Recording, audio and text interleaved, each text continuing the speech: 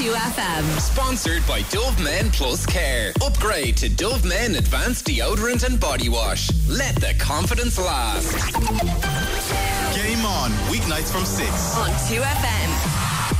Big thanks to Afric. It's Tuesday the 23rd of January and you're listening to Game On. Well, coming up today, Mark Langdon and Raf Diallo talk AFCON as more late drama knocks out some African big guns.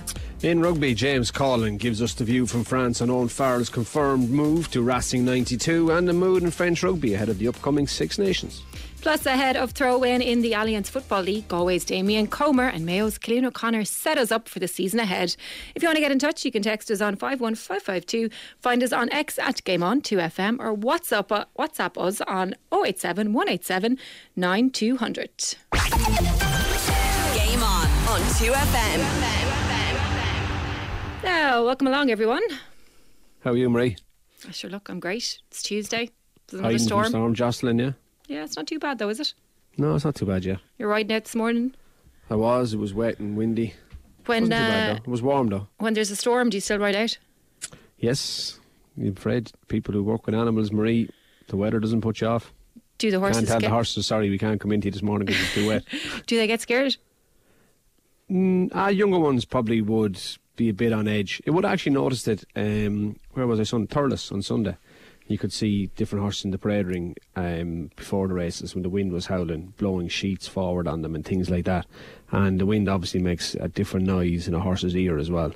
So, yeah, the wind can put them a little on edge, but they, like anything, after 15, 20 minutes, half an hour, they get used to it and on they go. Is it up to the jockey then to settle them? Try. Yeah, we can. I suppose try and reassure them. You can't really settle them, but I guess horses are herd animals. So if the rest of a string, so say like I was in Willie Mullins's this morning and there would have been somewhere between 45 and 50 horses riding at a time. So providing 40 of them are behaving, the other 5 will calm down and behave with them. Is there not always one, no?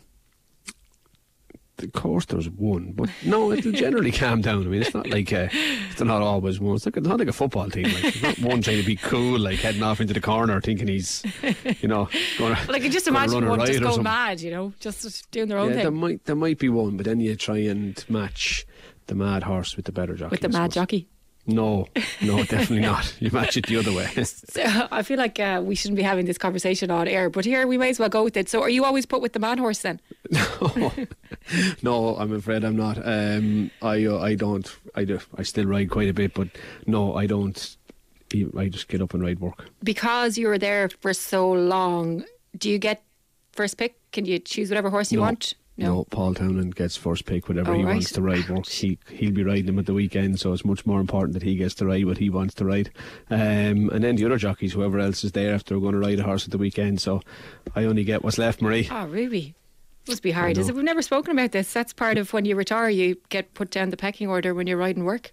Yeah, that, to be honest with you, doesn't really bother me too much. Just get on with it. Yeah. Yep. Still get to train with the biggest yard in the country, Marie, so hardly going to give out, do I? Okay, last one on this then. How long more can you do for? Like, can you be doing it when you're 60, or does it get to a stage when... I suppose you could. What am I, 44? David Casey's still riding out. He's a bit older than me. He's only 2 years older, but I just said I'd say that. Yeah, nice. He's a Liverpool fan, so you'd have to give him a dig. No, there's loads of stuff. Like, we have different people who are there that are, I suppose, heading for 50, yeah, still riding. Great exercise, keeps you very fit. Okay.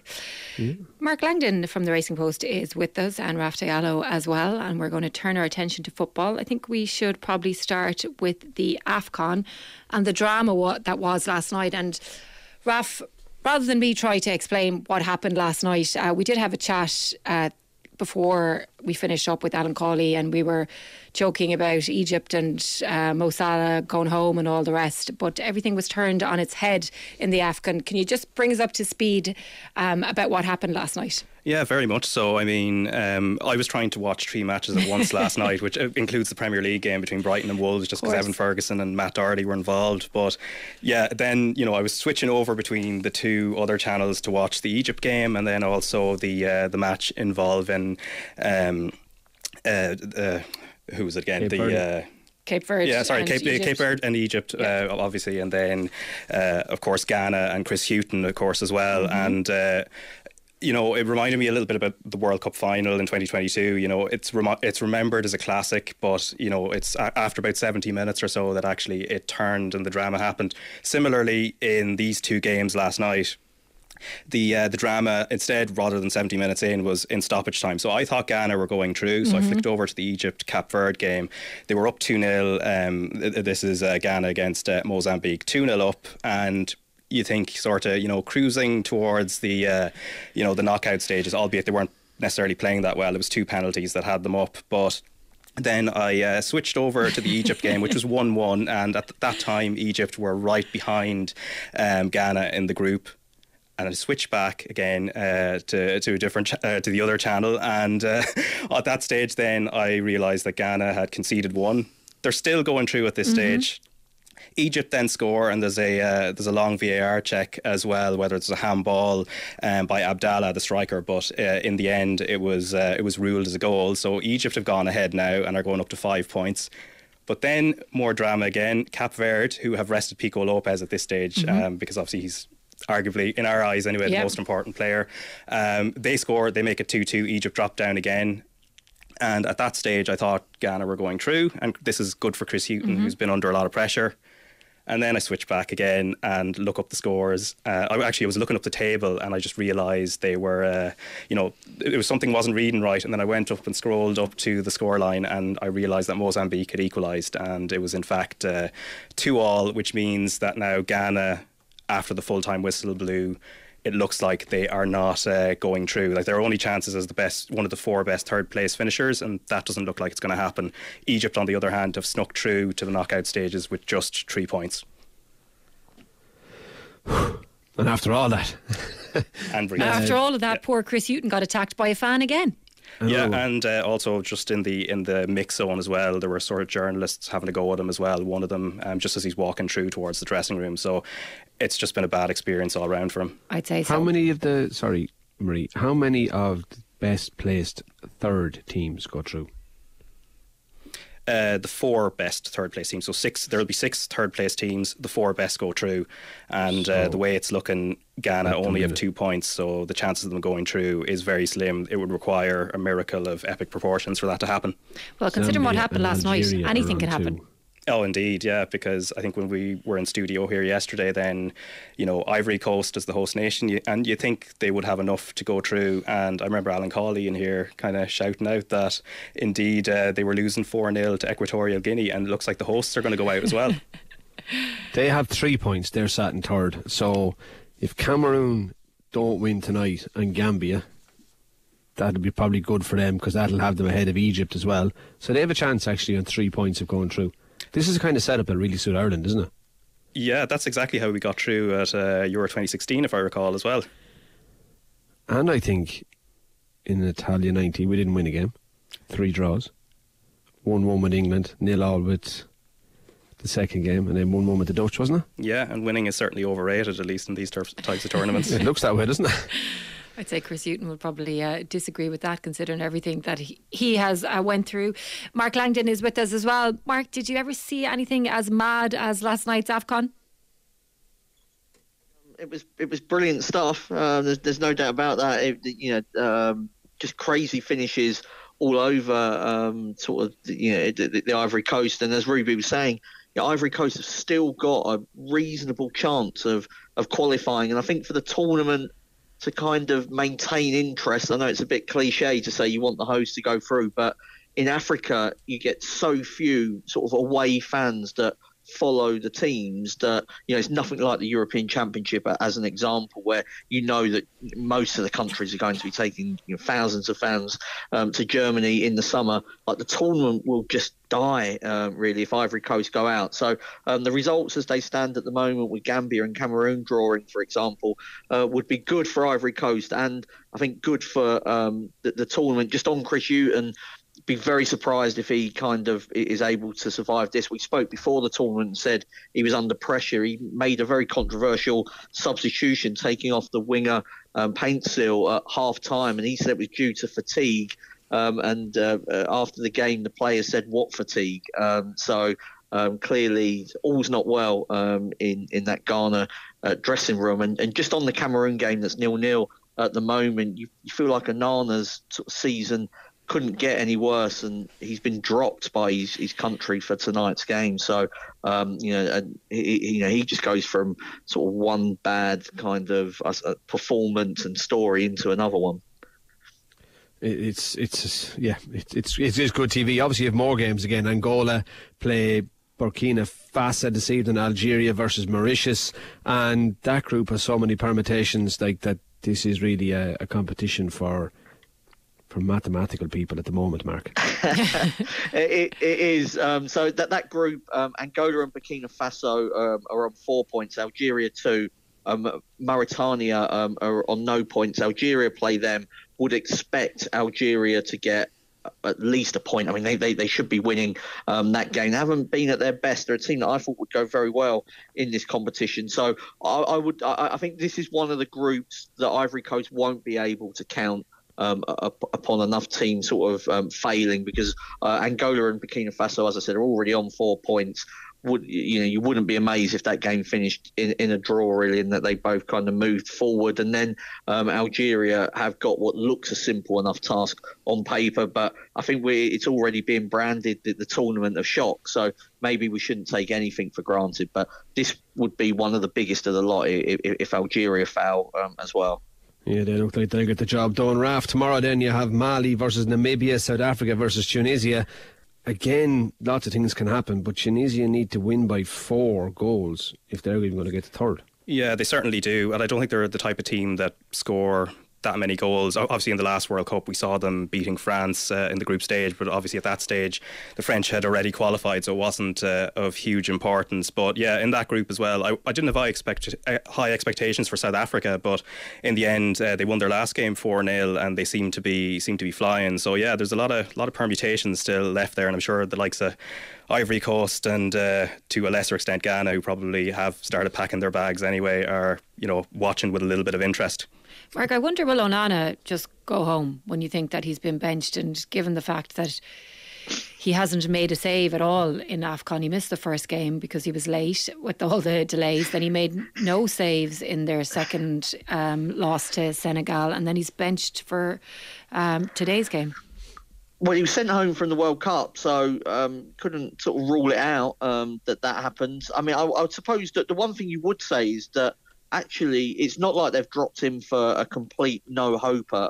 That the guy that's come in, Ondoa, is somebody that's vastly experienced. I think it was a controversial decision for Onana to effectively put Manchester United first by playing for them in a couple of games. I mean, it was said it was with his country's backing. The fact that he's been dropped so swiftly, it does make you sort of wonder as to sort of how much backing there was. And also just sort of turning it to Manchester United, I think it shows a real lack of faith from them in their reserve goalkeeper that they've got at the moment, the Turkish keeper, that Onana plays every week, even in the cup games, and even to the point where most players have gone off to AFCON, and he's still playing in sort of against League One opponents in Wigan and then against Tottenham. Quite an odd situation that Manchester United have become so reliant on the goalkeeper. But I think, as you alluded to there, Marie, Onana sort of didn't make a save against Senegal. I think he was at fault for one of the goals as well, and just seems to be a keeper devoid of confidence at the moment. And for somebody that is usually so confident and exuberant really with the ball at his feet, he's really struggling at the moment, and being dropped is not going to help him either, I wouldn't have thought. He looks like he needs all the practice to me, and that's why he's playing him. Yeah, that's a factory week. So Mo Salah, we know, is injured, but we're not sure how bad it is. Pep Linders was speaking today. He said that it is quite the hamstring tear. Let's hear from him. Because of the first message what came out that it would be probably only a few days, 1 week, but then they made a detailed scan, and then it came out that there's a proper tear in his hamstring, so it means that it will take expected return to play will be between 3 and 4 weeks. If everything goes smooth and everything goes right, Mo knowing it will go smooth and it will go right because how he treated his body before. But yeah, now I said before, what I'm really happy about, and that's that the medical team of Egypt and the medical team of Liverpool Football Club really work together and were really in close contact, and they both made this decision. So it's an example how international football with club football should cooperate to put the player in the center and not targets of everyone, because it's a conflict of interest. No, but how it works now is that all of us made the decision what's best for him. And for him, it's the best to have a stable environment, knowing the people, having a proper people who are committed, not who have time and focus on his rehab process. And we know how it will go here in this facility. And yeah. Go on, Ruby. He did say it's kind of 3 weeks last night. He'd say he probably hit the nail on the head without being inside the camp listening to that interview. Marie, would you think so? Yeah, well, these things, you just think with him, if he gets back, as Pep Linder said, and they can monitor him, and all the experts, people that know him so well, they should be able to do the sports science, Ruby. 3 weeks. Or else Simple. 5. No, it'll be 3. It'll be 3. But Raf, what about tomorrow night then? Again, Morocco, Congo, Zambia and Tanzania. That's another group. Tanzania look destined to go out, but Zambia will have to get something to keep themselves in, won't they? Yeah, they certainly will. I was a little bit surprised that they haven't made more of this group at this stage. Obviously, it is a tough one because Morocco, they are the favourites, I think, for everyone, as we saw at the last World Cup. And I know you can't always go on that because you can have surprises from time to time. But they got to the semi-finals at the last tournament, and they have high expectations this time, despite the fact that they have only won the Africa Cup of Nations once in their entire history. But yeah, it'll be a tough one. It'll be a tough one for Zambia now to try and get through. But the only thing, given that at minimum they could get one of those third place finishes and be one of the 4 best ones, you would hold out hope for them. They'll have to get themselves a point. Mark, there is still plenty of soccer action going on the home front, and we're going to go to Germany, where Bayer Leverkusen are on top of the Bundesliga. A 3-2 win over Leipzig at the weekend when Bayern Munich lost to Werder Bremen, and Xavi Alonso is making huge impact. Yeah, he is. He's timing his run very well. You can sort of, Real Madrid job might become available in the summer, and he sort of looks to be the perfect fit at the moment. Before that, he's got, as you say, some serious work to be doing. 7 points clear of Bayern Munich. Can you just imagine the memes that will go around if Harry Kane moves to Bayern Munich, when they've been dominant in the Bundesliga for a decade and they don't win anything? They're already lost the German Super Cup. They're out of the German Cup, and now they're 7 points behind, admittedly with a game in hand. I think Xabi Alonso's done a brilliant job. He's got a talented team, but not one that you would have thought could be 7 points clear of a team like Bayern Munich. Boniface, their sort of star striker, he's out injured as well at the moment. The last 2 weeks, they've managed to win in injury time. The sort of cliche kind of that's what champions do.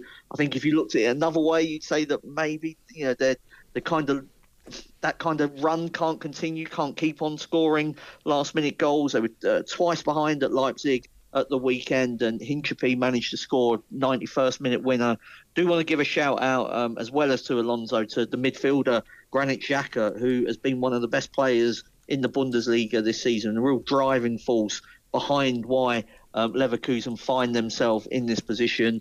Bayern simply have to win against Union Berlin tomorrow night, that game. They should do and get it back to 4 points. But even then, I mean, this is a team in Leverkusen that's unbeaten so far, past the halfway mark, still looking at an invincible season. They've already been away to Bayern Munich as well in the Bundesliga, got a draw in that game. So the kind of the real crunch clash is going to be on Leverkusen soil. So in terms of sort of the odds, it's almost 50-50, which definitely wouldn't have thought that would have been the case at the start of the season, because Bayern Munich, having signed Harry Kane, were expected to win probably the league by double figures. At the moment, they'd settle for it being just on goal difference, I think. What's Alonso's trajectory like, do you think? Like, where is he going to go from here? I'd imagine he's in demand. Yeah, I think Real Madrid is probably the most likely place. Obviously, he's played for Bayern Munich, and that Bayern Munich job could become available because Thomas Tuchel is under all kinds of pressure, as you'd imagine, with Bayern Munich being 7 points behind. So I think Munich would be one. Real Madrid, for about the last 2 years, really, it's been anticipated that Carlo Ancelotti would depart Real Madrid, and every year he seems to just stay on for one more season. He's very trusted, but I wouldn't be surprised if they made the call this summer. So I think you are looking at the absolute elite clubs. I mean, Alonso's somebody that's played under sort of different types of manager, Jose Mourinho, Pep Guardiola. So he understands both sides of the game. I think he was always likely to go into management. Started off slowly with the Real Sociedad B team, away from the limelight, has kind of worked his way into this position at Leverkusen. Leverkusen were in a bad state when he took them over, and it wasn't an immediate impact that he had. It has been gradual, and I always quite like that, that it's been a real process for Alonso over the last 12 months to grow the team into the way that he wants them to play. He was a patient footballer. He's a patient coach, and he kind of just feels and looks like an elite manager. Sounds like one, and I think just the way that he carries himself suggests that the next job he gets will be one of the real sort of big guns. But he has got this job to do with Leverkusen, and Leverkusen are quite cruelly referred to as Neverkusen in Germany because they never quite managed to get over the line. And so if he can kind of change that will just be another string to his bow, that, that there's a mentality that he's able to bring to a club, that winning mentality as well from his playing days. But he's been very impressive, not only this season, but the back end of last year as well. Well, the German media are talking highly of Alonso, and the other team, I suppose, we look across Europe that are flying high are Girona in La Liga. I know they've played a game more than Real, but they are on top. Yeah, they are. I mean, this is a sort of a fairy tale story up to a point, because they are owned by Manchester City and sort of part of that City group, but they haven't got. This is not sort of that's got all of City's cast-offs. It's not like that at all. Their wage bill is nothing like what the teams they're ahead of at the moment, Real Madrid and Barcelona. So they are 1 point clear. As you mentioned, Ruby, Real Madrid have got that game in hand, but there was massive controversy in Spain at the weekend because Real Madrid were 2-0 down to the bottom team, Almeria, and it was going to be, I think, if we're talking about the shocks in AFCON, I think this would have been the biggest shock of the European season, because Almeria haven't won a game all year, and they found themselves 2-0 up at the Bernabeu, got it back to 2-2 Real Madrid, and in the 99th minute, it felt like the referee was going to play until Real Madrid scored. Dani Carvajal, the right-back, popped up and scored a dramatic winner that kind of, I think, would have been a real dagger through the hearts for those Girona players that would have been hoping for an unlikely slip-up. They have got a small advantage. There's still a long way to go, and I think that Real Madrid will reel them in. But I don't think that really kind of is the story for Girona, because they're almost certain now to be in the Champions League. And that in itself is an absolutely remarkable rise for a team of their stature, even allowing for the fact that they're owned by Citigroup. Mark, thank you very much. Gonzalo Melero, who plays for Almeria, echoes your thoughts on how long that game would have gone on for. Nothing more could have been done for them to win the game, was exactly what he said after it. That's all we have time for on soccer. We'll be back after this break with James Coughlan. Game on. Rugby. Now we are turning our attention to rugby, and the news was confirmed last night that Owen Farrell has decided to join the top 14 Giants Racing 92 in the summer. It was long speculated that he was going to move to France, but now it has been confirmed. And to talk about what his career in France might look like, we are joined now by James Coughlan. How are you, James? I'm very well. How are you? Good. So you're in Biarritz? Yeah. Sunny Biarritz? Yeah. It's sunny this evening. It's green down here for a reason, because it's very like home. It rains a lot, but no, it's No, it's sunny this evening, so yeah, so listening to the news the same as yourselves. So yeah, it's a big signing for racing. Not that they're not used to making big signings, but they're kind of a history of taking good tens, to be fair. So he would add on to the long list before him, you know. He most certainly would, but it'd be a big difference for Owen Farrell. He's 15 years in Saracens, completely different culture for him. A new challenge? I think so, Ruby. I think the fact that it was funny. I was listening to Roy Keane and Ian Wright the other week on their podcast, and it was, you know, just a change of environment, change of a different dressing room.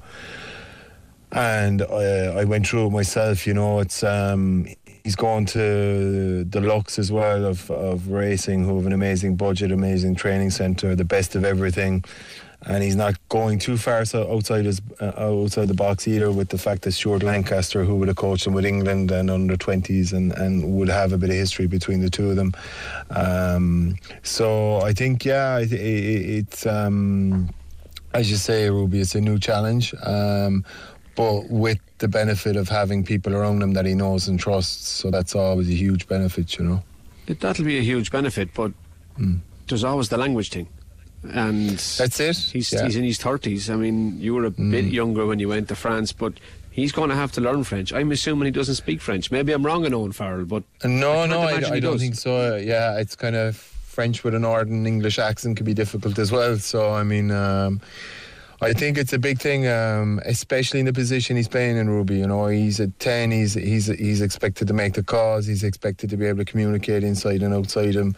But racing are used to that in the sense of they've had 4 and 10s before. Obviously Johnny was there, and they'd Dan Carter and Finn Russell most recently, and I know Finn at the end of his time in racing could speak French. So I think that's they do put a massive effort into guys getting into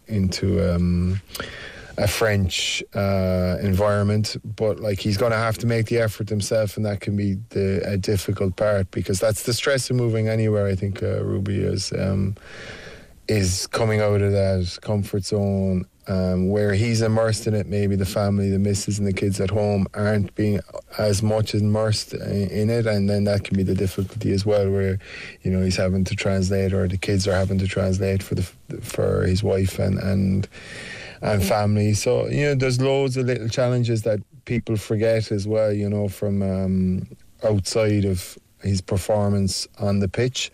We all know those 1%ers can make a big difference, so it's important that, you know, he gets... I think the fact that it's been announced so early as well will allow him to get going on the French lessons before he even leaves. So I think if he's got... I know he's got a good work ethic, so I'm sure he'll try and get those French lessons in now before he leaves, so at least he's got a head start on it, you know. I know you say like that'll be for him and his professional capacity, but with a family, I know from talking to Ronan when he went, like, you just had to send the kids into French school, and you're at the gate waving kids that speak English into a French school, and they don't really like it. That can be hard on a player when they move too. Absolutely. The first 6 months are definitely the most difficult.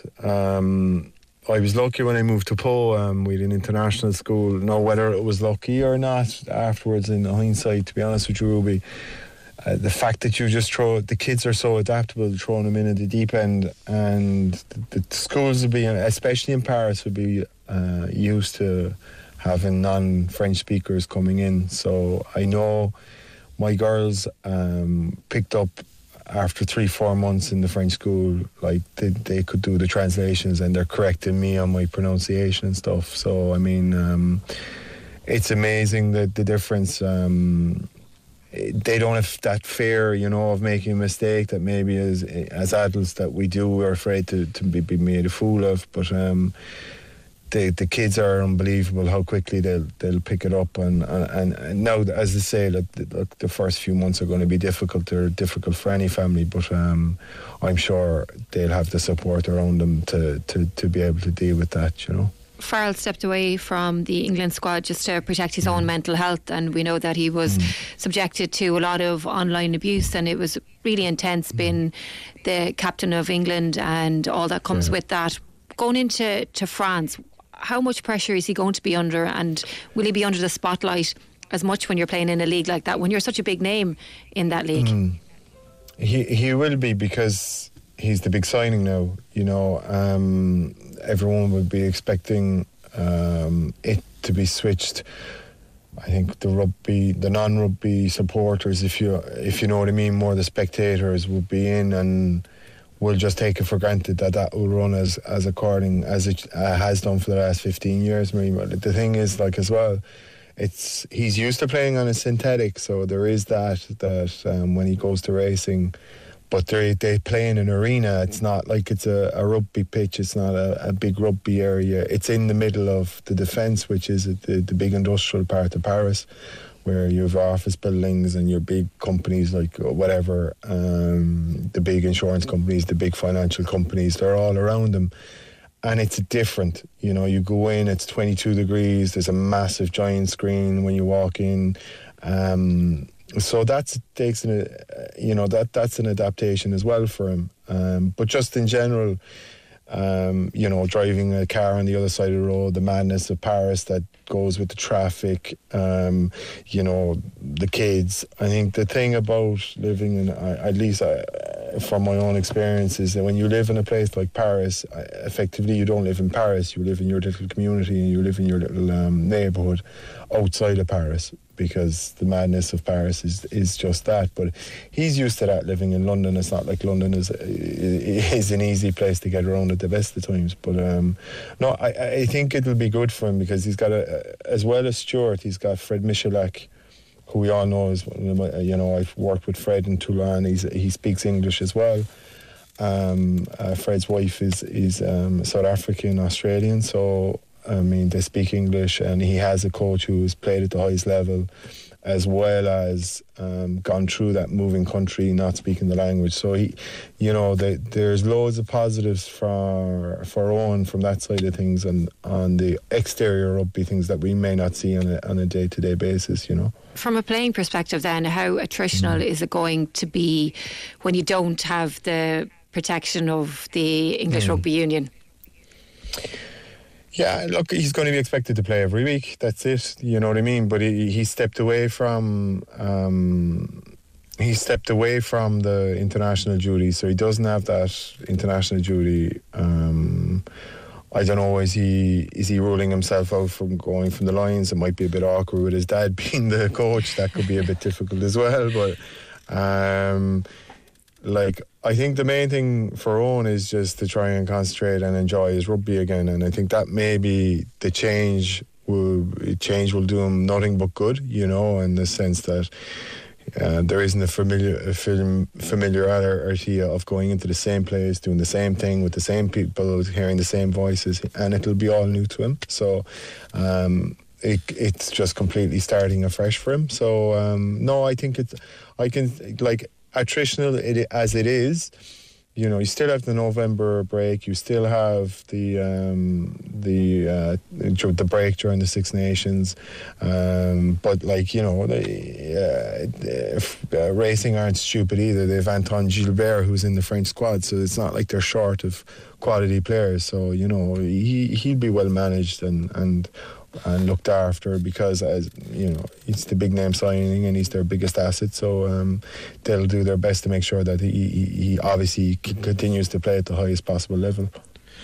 James, speaking of the Six Nations, Ireland, of course, France are up first for Ireland this time around in a couple of weeks' time. Is there still much of a French hangover after the World Cup, or have they gotten over it yet? There is, Ruby, from a French point of view, it is still, you know, I saw Charles Olivier during the week talking about, you know, the hangover and not having any regrets, but the fact that, you know, they're at the start of a new cycle now. There's a new staff. They've got a good few injuries. Mayo, who was the Toulouse second row that we've seen for the last few years do so much damage, was first time being selected, is injured. Jalance is injured. You know, we know that Dupont is concentrating on the sevens for the Olympics. So I think if Ireland are ever in a good position to come to France and do something, because Marseille is a very hostile environment, it is best possible time for them to come and do a job, and I think they're a lot more stable in their setup. Obviously Mike Katz last year in the coaching setup, so they'll be looking to do something, send him off on a good note. Peter obviously will want to make an impact as his first time as actually officially captain of the team, so it's been there's plenty of positives on the Irish side and there's plenty of negatives on the French side, so fingers crossed that bodes well for Ireland going into what should be a very difficult game coming to Marseille to play, you know. Hopefully it will. And just one thing you touched on, James, you did mix 15s with 7s yourself. What about Dupont? Do you think he's tailor-made for it? He can do everything. The guy is a magician. Like he'll take that to a duck to water. You know, we saw what he did in Ulster. That's just an example. I just did a couple of tries. You can see his running lines and support lines are just made for playing sevens rugby. He's got unbelievable feet. He's a low centre of gravity. His strength is just. I played against him when we were in Cast, and you kind of see this little fella. And you think, God, I'll eat him up, and he just gives you a little handoff, and you're like, where did that come from? So, I think the Olympics, you know, he's looking at maybe progressing from maybe the most famous rugby player to one of the most famous sportsmen, and the fact that he can now be an Olympian, and certainly the fact that it's in Paris is a huge attraction for him. So I think it all bodes to the guy just turning his hand to it, like he's done, you know, like Ulster experience and like so many other things we've experienced over the last few years. The guy is just he's on another level to everybody else. So Ireland will be happy not to be in front of him in a couple of weeks in Marseille, that's for sure. When I think of French sports stars, I always think of Cillian Mbappe. Is he far off him in terms of recognition in France? No, he's not. I think you have Mbappe. You still have the likes of Zidane, obviously, who it was something more than a sportsman. But no, I honestly like Antoine Dupont and Mbappe would be the two most famous sports people in France, and the fact that he's got his own, you know, he's doing stuff outside of rugby as well with, you know, designer marks, and you know, every time you turn on the TV, it's like you know, every second ad is Antoine Dupont. So he's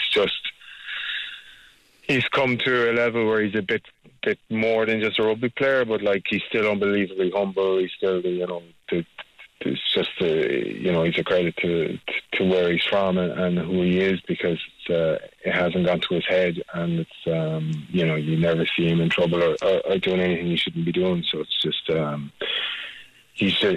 I say, he is right up there with Mbappe, and you know, rugby, especially in the south of France where I am, it's, you know, rugby is way ahead of football in that sense. So it's he's like a god down here, to be honest with you. So the Six Nations this time round, we're going to have no Dupont, no Owen Farrell, no Johnny Sexton. Is it going to be a lesser competition without these big stars, do you think? Lesser, no. I think it just shows now is the cycle is starting for, like, I know obviously the British and Irish lads will be looking at the Lions and impressing Andy Farrell and whatever his coaching staff is made up of, but you still have unbelievable quality players, in the sense that Finn Russell will be starting at 10 for Scotland. Scotland haven't won a Six Nations in a long time, and you know, as you say, the guy, you know, France are missing Dupont, Owen Farrell isn't playing the Six Nations.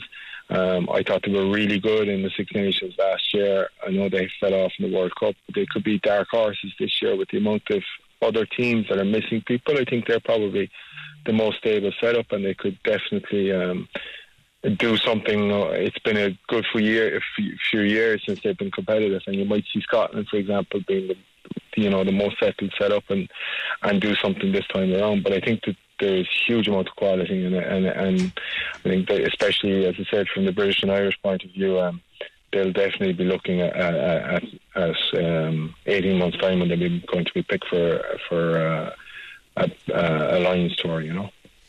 And James, finally, yourself, you're gone from Toulon, you're still living in Biarritz. What is James Coughlan's world now?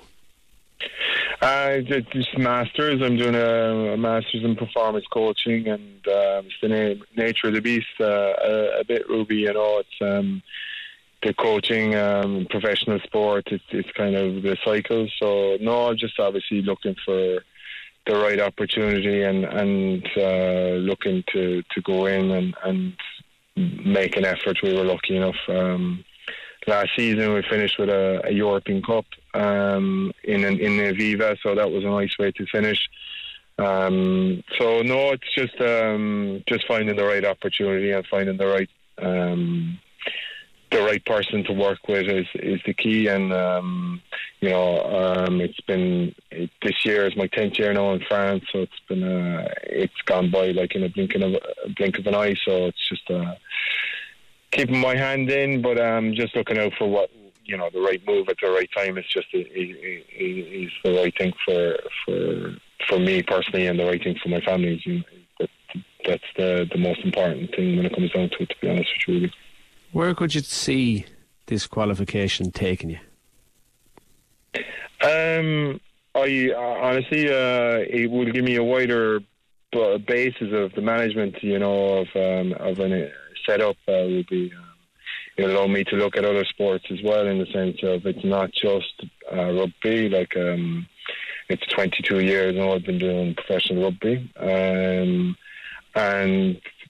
it, as amazing as it is, you were talking about Owen Farrell earlier about the change in the dressing room, to be able to step in and out to other sports, to be able to be involved in maybe the formations more than just your professional setups, so that there's actually an end goal of 3 or 4 years, rather than it being the weekend after the weekend after the weekend. So obviously the RFU are well set up in their national talent scheme, but then you can also look at other ones in the sense of in Irish sport, for example, you'd be looking at working with sports councils, working with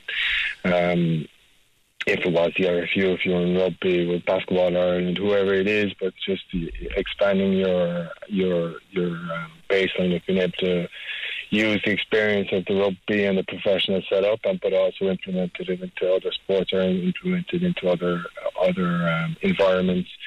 So it's not just we talk about it always. The skills are transferable, and working in businesses and gestion and management, or however it is. So it's I'm delighted to be doing it, and it's given me a wider base, and I think it was needed. But the itch is there to be scratched, and we're all a bit like we know sometimes that the professional sports, and I know Ruby, you know yourself how cutthroat it is. Sometimes it's not great for you, but you always want to do it. So it's always the plan is to be involved in coaching and helping and educating players and winning, because that's what it's about. At the end of it, one professional sports is about winning competitions, winning games, and that drive is always there. And if it's not there, then you're wasting your time, So no, it's definitely an itch I still have, and it's definitely an itch I still want to scratch. So I'm just looking forward to the next possible opportunity, basically. Well, I hope it goes well for you, James. It's a brave step to take, but thank you very much for taking our call this evening. Thanks. Game on 2FM. Now, welcome back. Earlier today, RT's Anthony Pine spoke to Galway's Damien Comer and Mayo's Cillian O'Connor at the launch of the Allianz Football League, starting with Damien Comer on Shane Walsh's role with Galway this year.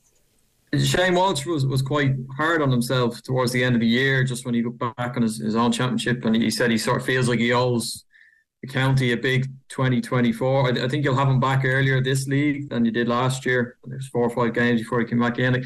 How important is a clear-headed, fully focused Shane in terms of what he wants to achieve this year? Yeah, I suppose obviously knowing Shane, he'll hold himself to the highest count, and he knows how good he is, and we know how good he is as well. And like anyone, we want to get the best out of our players. But I suppose he'll have disappointments, as I do, and as a lot of the lads will have a lot of regrets from last year, different things that didn't go our way. So trying to rectify them, it was the same. I would have been the same after the All-Ireland final. I couldn't wait to get back in the pitch because it was a disappointing day. trying to, even the first club game felt like it was great to just get a bit of football played again, and just to try and correct some things that didn't go right. And I suppose every player that has any ambitions to do well is the same thing. So yeah, it's good to have him back. Good to have him back earlier as well. And yeah, we need everyone, I suppose. We've lost a couple of players that haven't committed this year through work or whatever. So it's every player that we have, we need them firing, and that's from 1 to 36 or whatever's on the panel. We need everyone, yeah. It's, as a teammate, as a friend of his, could you see that how a lot of the noise around his club situation maybe did just affect him a little bit last year? Yeah, but in fairness to Shane, he lives in his own bubble sometimes. So he a lot of the stuff he might have even seen that. But yeah, there's a certain part of it. But he probably knew that was the price when you're leaving, going to a top club in Dublin. That was always going to be the case, leaving your home club. So yeah, but it's just because I suppose the game that he had in the All-Ireland final and his profile, it was always going to be something bigger made of it than what it was. And there's many other players that have transitioned clubs through the years for different reasons, and some reasons not even as good as his. But it's just because of the, I suppose, standard of player, it makes it's highlighted by media an awful lot more. Game on. Gaelic football. Hi, Cillian. Just to go back to the London game, Cillian, because Kevin was quite frank afterwards. He said that opportunities don't go on forever, just in reference to maybe some of the players who were getting a chance for games like that. Like, did you, or would you find yourself maybe putting an arm around fresher faces, younger players, having a little chat with them? Like, is that a role that you have adopted at this point in your career?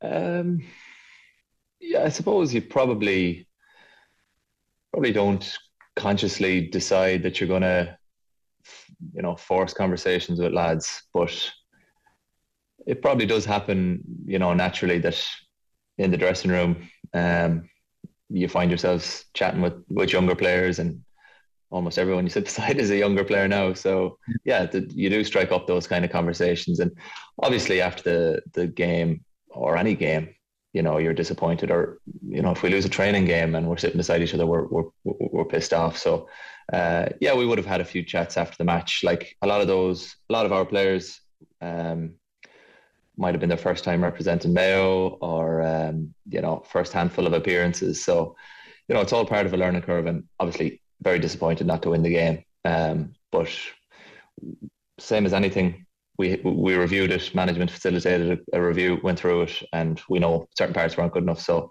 put it to work then on the Tuesday.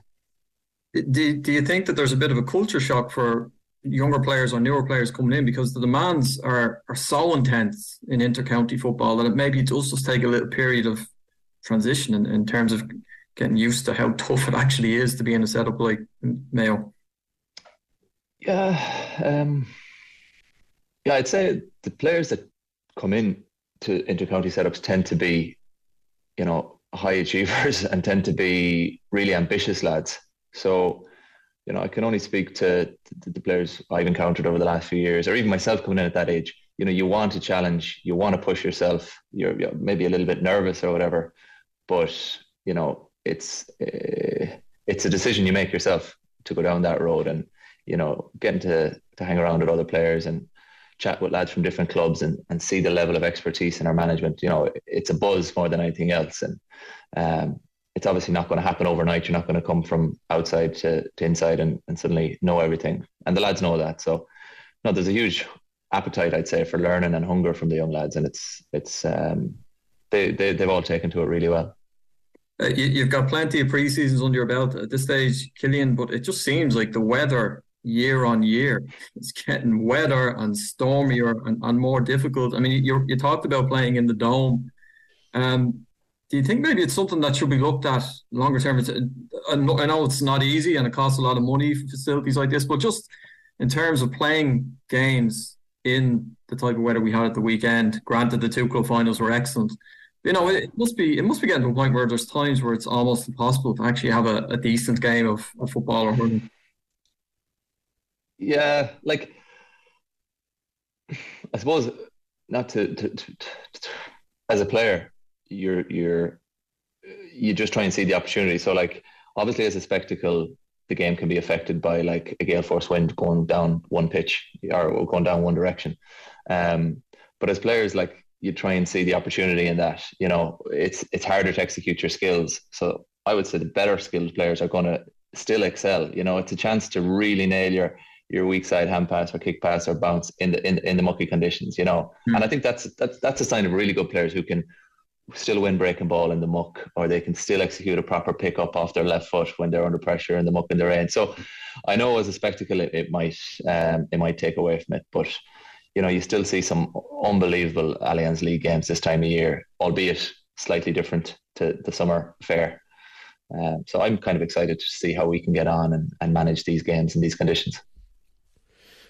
And hopefully they will get on well in the conditions. Maybe we need a few more domes throughout the country, Marie, to keep it all going. But anyway, I'm afraid that is about all we have time for tonight. Myself and Marie are not back with you tomorrow. It will be Shane Dawson. Thanks to Ronan Lawler, our producer, and Laura Lee Davis, our BCO. Betta De Silva's up next. RTE 2FM. Game on 2FM. Sponsored by Dove Men Plus Care. Upgrade to Dove Men 72-hour advanced deodorant. Tough on sweat, not on skin.